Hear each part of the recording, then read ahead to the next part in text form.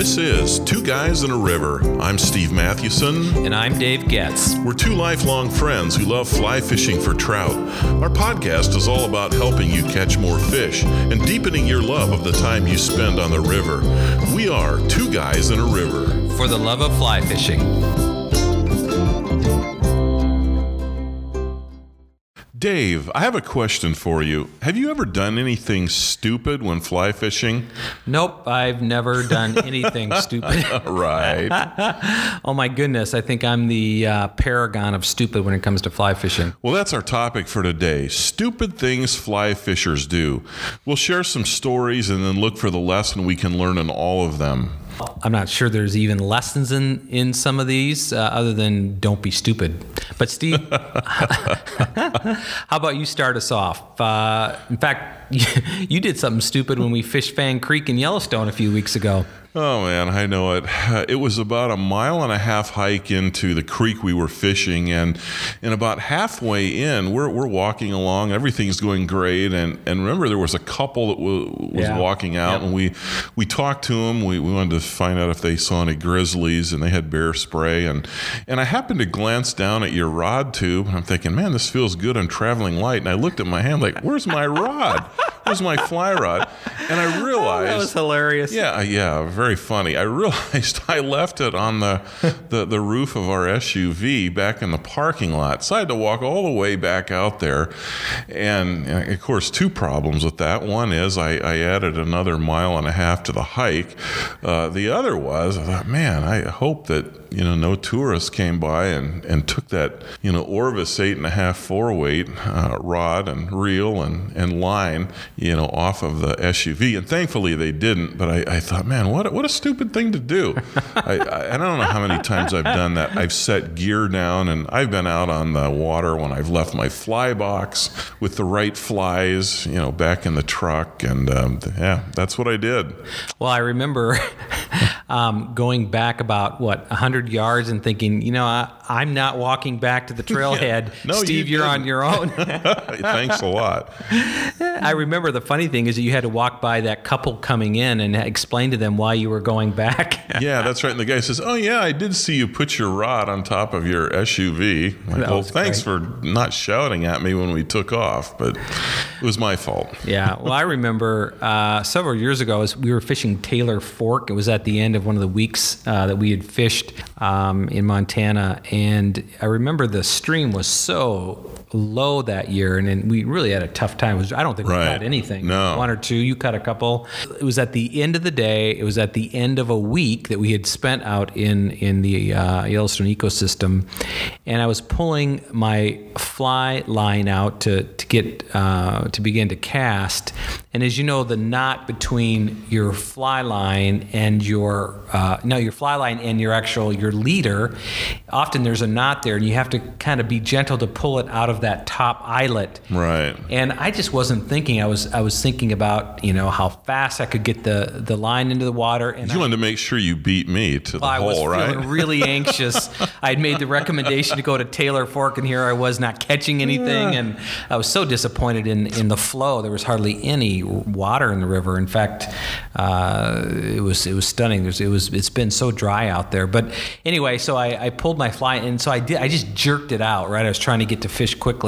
It's one of those things that you don't recognize what was happening until later. But I heard kind of a slight crack. I didn't really connect it to my rod, so it wasn't until about probably an hour later I was casting, and at one of the casts, all of a sudden the top piece of my rod goes flying. Oh, wow. And I realized, and it snapped off, but the break actually happened about an hour earlier, but that was because I was just so stupid and, had to get out there and fish as quickly as I could, hurry, and snap the tip of my rod. And that was on a rod that had a 25-year warranty, right? Was that it was? Orvis? And I got good. I definitely got a new rod out of the deal, but at the end of the day, it was really stupid. Stupid is as stupid does, Stupid is as stupid does. It's so true. Now, both of those things were, there wasn't really any damage involved other than might have messed up our fishing. But sometimes stupid things can be dangerous. I remember a number of years ago when I was 19, and my youngest brother is 11 years younger than I am, my brother Kevin. So I was was about 19. He was about 8, and we were fishing, fly fishing. He might have been using a spinning rod, but I was fly fishing. We were at Upper Two Medicine Lake on the east side of Glacier National Park, and that lake is wow. It's a high mountain lake. The cliffs come right down to the lake, and here in this glacial tarn sits this just gorgeous lake, and it's kind of rough going around the lake. There's a lot of brush, and you're always worried you're going to run into a grizzly. Well, I was fishing with two other brothers. There were 4 of us, and we were fishing this lake, and of course, the grass is greener in the other pasture syndrome. Yep. I saw, boy, the other side of the lake, there's nobody fishing there. That would be great. And so I take my brother.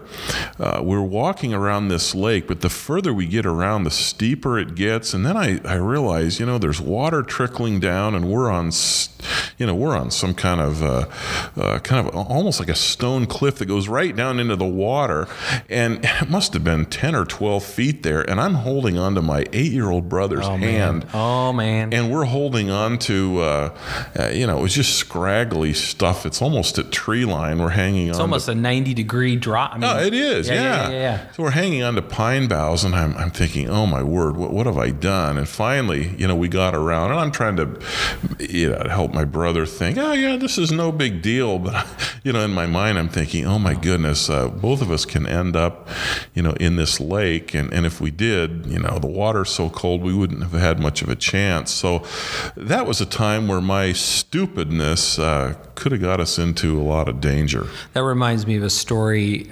Years ago, I was the youth leader for a church youth group, and we took them on a camping trip. I was living in Colorado at the time, and I think we were back probably 4 or 5 miles, and we had camped near a stream. I had done some fly fishing actually earlier in the day, but a bunch of kids, actually 4 of them, said, hey, let's climb the ridge. And the ridge was probably about 12,000 feet, and going up, we had to find a way on the back side of the ridge from where we were camped. And you don't realize when you're going up that it's not the going up that's the problem, it's the coming back down. Yeah. And so they were 4 teenagers and we got to the top, and we stood at the top of the mountain, and we were thinking, yoo-hoo, we had just climbed this thing. Then I remember thinking, how are we going to get down? And we really could not come or go back down the way we had come up.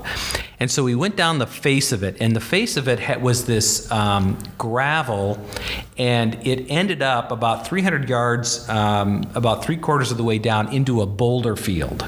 Oh. So at one point, I remember grabbing one of the kids because they started to slide down, because once you slide, you're going all the way down to the boulder field, and it's a quick stop. Oh, this is a lawsuit waiting to happen. Oh, my goodness. And I was just thinking, okay, what have I done? Yeah. And one of the kids actually saved my life, because his name was Brendan.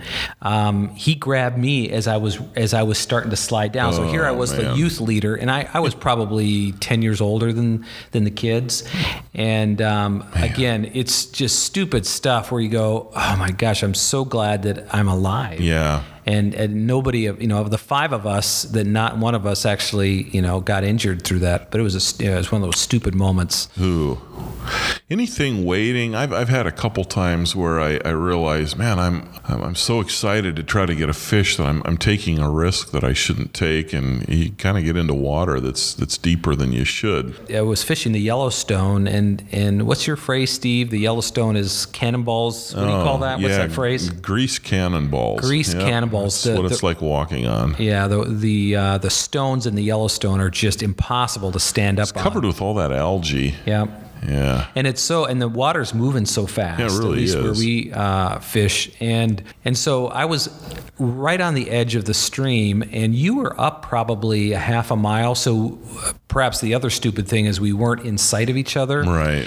And I remember we were just having one of those days where almost every cast you're catching fish, and I got greedy, and I started not to think, and I waded out too far, and I lost my footing. And I had felt felt boots on, felt-soled boots back in the day. So this is before they realized that maybe that they can transmit invasive species. Right.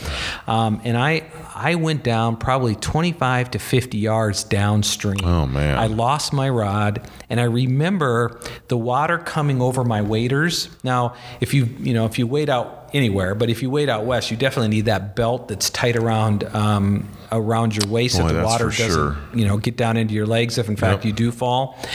But the shock of the water and I tell you, the adrenaline surge was unbelievable. And I'm casting about thinking, okay, well, how am I going to survive? The first thought I had was I'm going to die. Yeah. And it shot me downriver. And then the second one was, oh my goodness, my fly rod. I'm going to lose my fly rod. And so I finally got to shore and again 25, 50 yards downstream. And then finally found my fly rod, which had gone downstream further than that. I don't know. Did I even talk to you about that? No, I don't think so. I was probably embarrassed by it. But because I never would do anything like that. You would not. Yeah, right. But definitely those are stupid things. And I think there's some stupid things that could cost you your life out there. That's really true. And another one, by the way, is not having enough water. Turning your ankle while you're walking out. Obviously, these are somewhat accidents. They're not just stupid things. But and not being prepared. This last week we were out. Last couple of weeks we were out fly fishing, and the temp had dropped about 25 or 30 degrees within about 2 hours. Yeah. And remember how cold we were and rainy, and we walked out. We were sweating, and then we had to put our raincoats on. And right. And so one stupid thing is not being prepared. That's for sure. That's actually right. So, Dave, what's the lesson in all of these situations? Is there something that we could have done to avoid these stupid mistakes? Well, I think the lesson is, taking the time to slow down. There's a term that psychologists use today. It's become in vogue the last 10 years. It's called mindfulness. And I think, it's just taking the time to slow down, think, and assess where you're at. Some stupid things will mean you can't fly fish because you broke your fly rod. Those are fixable. The others could take your life. Yeah, that's for sure. Certainly in the West, obviously in some situations, if you're fishing, more spring creeks in the Midwest, there's not as great a threat. I think mindfulness is really the takeaway from all these stupid things. It's so easy to get greedy, isn't it? I got to get to the next hole. I got to get ahead of this fly fisher, and we get caught up in the moment. I get caught up in the moment, and then that's when I get careless. That's when I get mindless. I think that's a great gift to me of fly fishing, is what it forces me to do. Because in my regular life, running a business, having a family, I'm looking at email, I'm moving from this, I'm multitasking.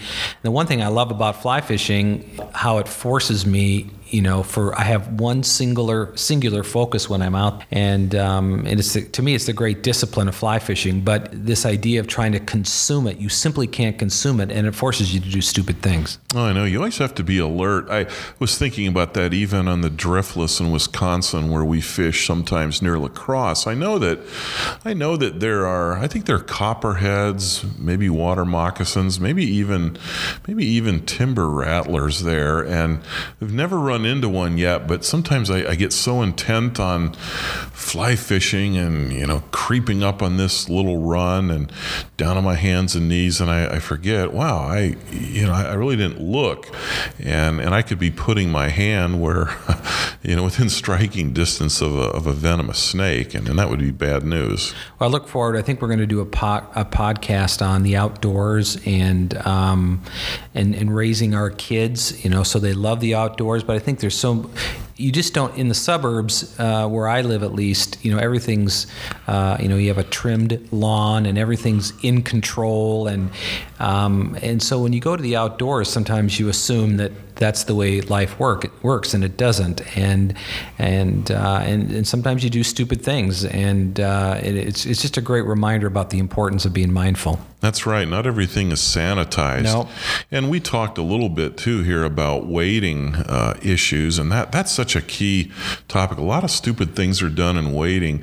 We talked to a mutual friend recently. We won't mention his name to protect the guilty, but he was telling us about wading into water up to his chest. Yeah. Now, I couldn't believe when he was telling me that. Yeah. To give him credit, he's an exceptional athlete, and I don't know that the water was really running that fast. And so, yeah, that could be all right. But I know for me, I will rarely wade in water that's above my thighs. I've been in waist high, maybe navel high water when it's been slow. But there again, it depends on the conditions. Is there somebody around there? You really have to be careful. And even moving slowly, sometimes it's like you talked about, we're in a hurry. We're trying to follow a fish, or we need to get to the other side to make this cast. And we take too big of steps. And one of the worst things you can do when you're wading, and it's fast current, and you're walking on those grease cannonballs, is to try to take a big long step, and then you slip a little bit and you don't have balance. So a lot of it's common sense, isn't it? A lot of it is. I mean, it's very true for those freestone rivers in the West. When we were out fishing the Boulder, again, the stream is half the size of where we fish on the Yellowstone, and yet the current is so strong on some of those runs, and if you're trying to cross it, often I find myself my anxiety is because you're getting ahead of me too far. I go, okay, I want that hole, and Steve's going for that hole, and I got to make sure I get around him so I get to the next hole. Or like when we fished that day in the Boulder, there were other fly fishers, right? So you feel a little bit of anxiety to make sure you squat on your section of the river. So that's right. Easy to do stupid things. I know. Yeah, it's important to remember, slow down and think and make an assessment. It's hard. I have to keep relearning that because I'm in such a hurry. I get greedy, and yet if you do these things, you'll stay safe. Well, that'll do it for today. If you'd be willing to share something stupid that you've done, as well as the lesson learned, we'd appreciate it. Go to twoguysinaRiver.com. That's 2 with a numeral, twoguysinaRiver.com, and comment on this podcast link. What stupid things have you done while fly fishing, and what have you learned? Also, be sure to follow us on Twitter and like us on Facebook, and subscribe to our podcast via iTunes if you have an iPhone, or Stitcher if you have Droid. Thanks again for listening. I'm Steve Mathewson. And I'm Dave Getz. Until next time, we are Two Guys in a River. For the love of fly fishing.